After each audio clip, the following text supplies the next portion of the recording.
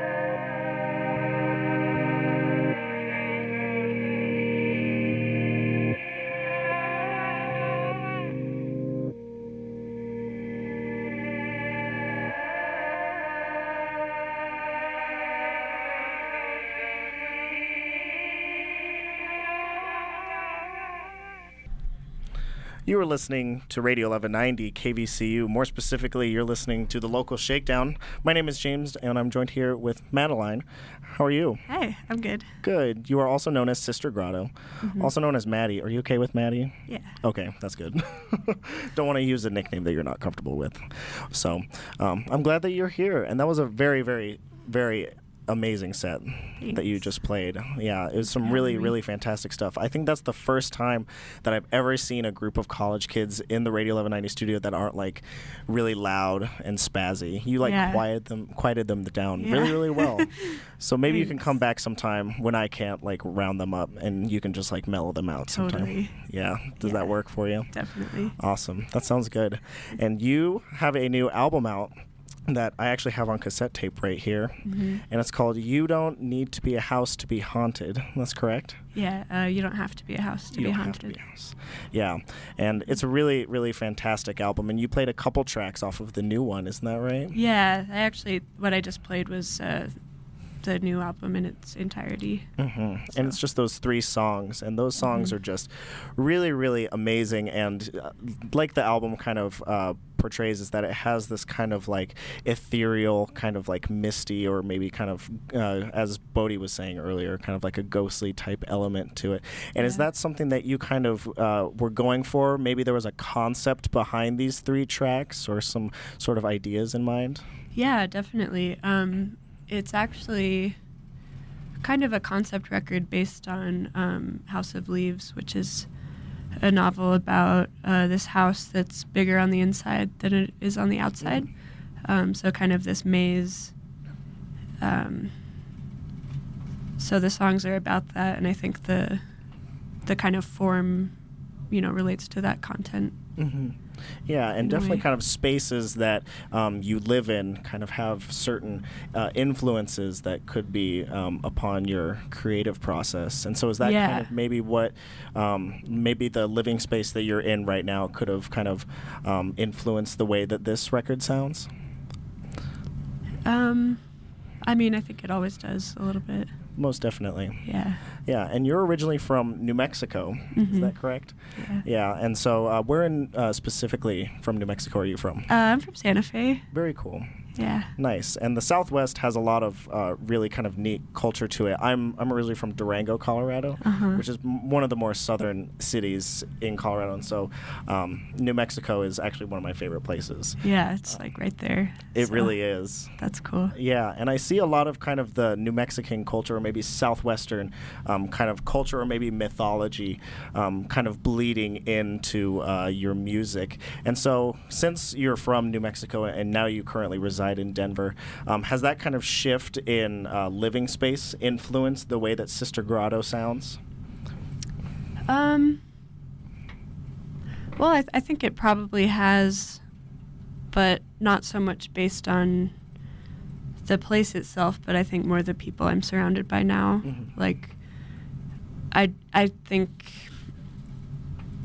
maybe I wouldn't have come to this point if I hadn't moved here. I mean, it would have been something different, but just based on like what you're exposed to and who you're influenced by, I think changes that. But I don't know if really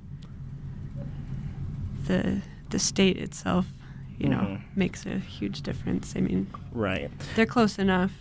That's very true. Yeah, they have their differences, but definitely kind of that similar kind of environments that you're in, and definitely communities that you're involved with can definitely have a huge influence and impact on who you are as a person. Yeah, and you're definitely in parts of communities that are super fantastic, living, breathing, rich cultures that are in the Denver area. More specifically, kind of the DIY scenes with Rhinoceropolis and stuff like that. And how did you kind of get involved with these certain types of communities and scenes in the Denver area?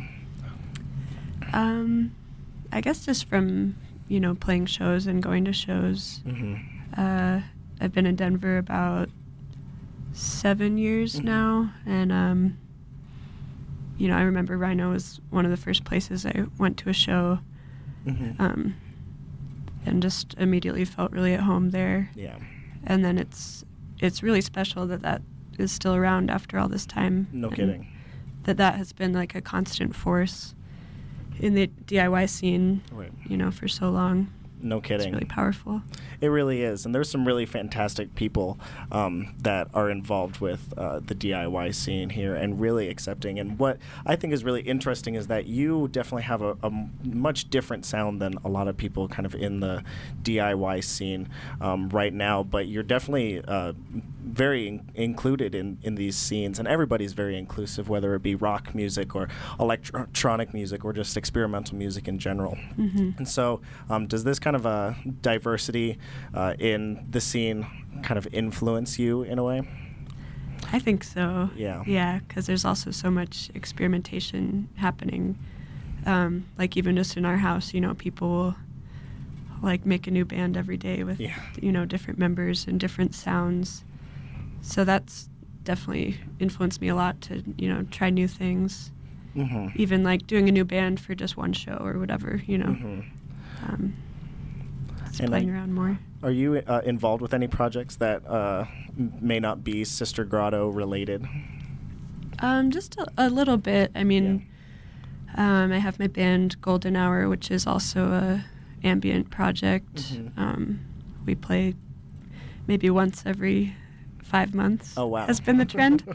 And then I'm starting a new band called Midwife, which is kind of going for like a shoegaze noise pop sound. Yeah, I played a track before this without it was apparently a secret before I played it on the Shakedown, and I'm sorry. It's not a secret anymore. That's true, because you're playing a show with them pretty soon, isn't that right? I am on Wednesday. And that's going to be at Rhinoceropolis, or Mm-hmm. Yeah. With Steven Steinbrink, who's really fantastic. Mm-hmm. Touring artist, right? Yeah. Mm-hmm. And then also French Kettle Station is going to, I think, debut his new band. Oh, really? Which is all of those songs he's been working on, but with drums and bass Oh, wow. as well.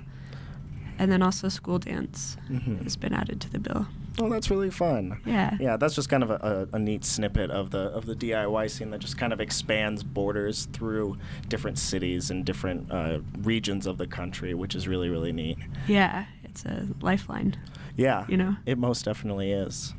What I dig most about your music is that it has this kind of neat kind of mantra-esque or maybe even kind of ritualistic kind of feel to it, where it kind of has these different melodies that kind of repeat itself over and over. And just from my education, I almost find it almost kind of like a spiritual kind of sound that comes out of your music. And so it has like kind of spirituality, or maybe these kind of not necessarily religious per se, but kind of these otherworldly kind of styles of music. Has that kind of been a big thing for Sister Grotto? I think so. Mm-hmm. I was thinking about that today because I know you had brought that up earlier. Mm-hmm. And I think it's a lot about mantras and saying a lot with, like one phrase. But then also, I mean, in terms of something spiritual, I mean, the kind of idea for the project was that a grotto is like this dark place. It's, sometimes a cave. Right. But then it's also like a spiritual place. Mm-hmm. So you get this kind of mix of like light and dark together. Mm-hmm. And then I wanted to try to express something like that with the music. Mm-hmm. Just to kind of speak about the human condition in a way. Yeah. And that duality.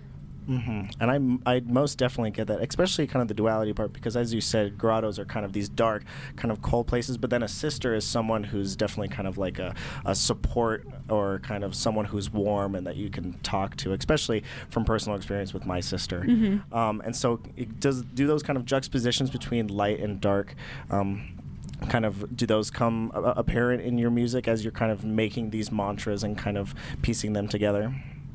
Yeah. Mm-hmm. It definitely does. Gotcha. And does kind of the sister type element, is that influence from something, or is that kind of taken from some part in your life?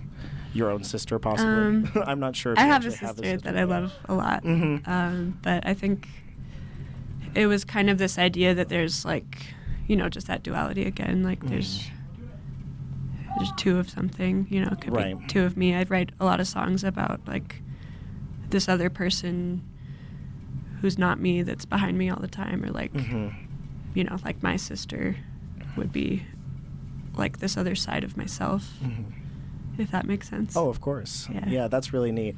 And kind of going off of that duality, one of the first times that I listened to a record of yours in full was the kind of collaborative album between you and Rhinebow. Am I pronouncing that correctly? Is it Rhinebow? Oh, Rainbow. Rainbow. My Yeah. goodness. I just overthink everything. Oh, it's cool. And Rainbow, and that's a really, really neat album. And there's kind of that duality in play. And so, how did you kind of get together with Rainbow and kind of do this kind of split or kind of collaborative album? Well, we've been working together for a number of years now, mostly on recording projects. So that's how, you know, I came to collaborate on those songs. And then just this last year, Bryce invited me to go on this national tour together. So that was actually the first time that we had played any of it live together. Oh, yeah. Or played together live at all. So that was really fun. That must have been an experience because Yeah. recording it, because Rainbow is not from Denver.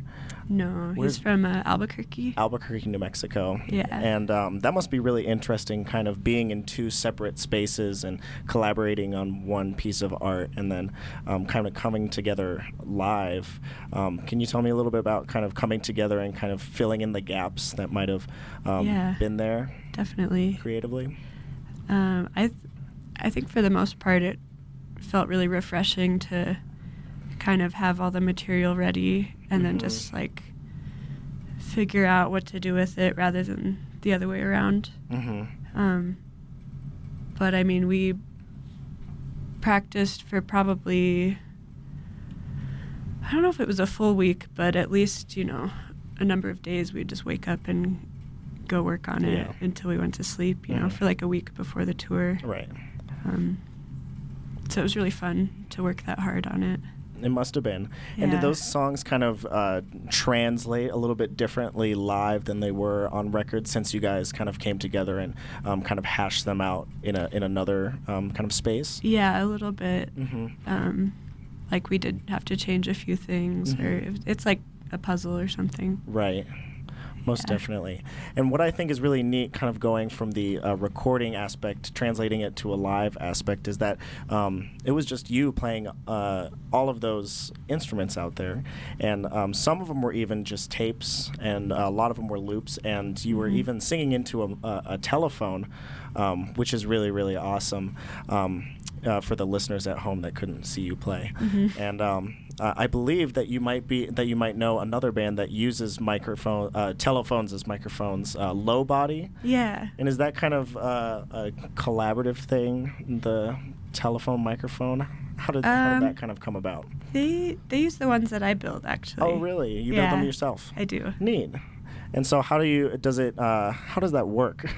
I'm not completely sure on how you would translate from a telephone to a microphone. Yeah, it was pretty simple, actually. The earpiece becomes the microphone. Then you just wire up a 1/4-inch jack onto it. Well, that's really neat, and it gives a really kind of lo-fi kind of sensibility to it, and it definitely sounds kind of like maybe like a voice message from the past that I kind of see on the album. And did the telephone come before Sister Grotto, or did you kind of think that using a telephone might be a good fit for your sound later on? Yeah, I thought, it was later on. Was it? I thought it would be a good fit for it. Yeah, most definitely. And was there kind of like a purpose behind it, or maybe just it was kind of more aesthetically pleasing? Yeah, I think more with aesthetics. Yeah. Nice. And it works incredibly well, and you definitely got just a really magical kind of sound going on. So I really appreciate you coming in and playing a set for us. Yeah, thank you for having me. Really appreciate it. And I'd like to play a track off of the new album, if you don't mind. Sure. To kind of close us out. Which track should we listen to today? Let's play the first track, which is called Videotape. And this is actually a reinterpretation of another song. Can you dive into that a little bit? Yeah, it's cover of a Radiohead song, also called Videotape. And I chose it because the lyrics that Tom York wrote, I think, fit really well with this haunted house concept from the book that I'm referencing. Right. And then I changed the lyrics for the cover that I did. Neat. And it also has a full choir that I assembled. Oh, really? Which was a really fun experiment. That's neat. And where did you get the choir from? Oh, just my friends. Oh, that's so neat. Yeah. That's really special, and it's a fantastic way to It kind of... came out really neat. Oh, it's a really beautiful song, so... Thank you. Awesome. Well, thank you so much. And you're listening to Sister Grotto. This is the local Shakedown right here on Radio 1190, KVCU.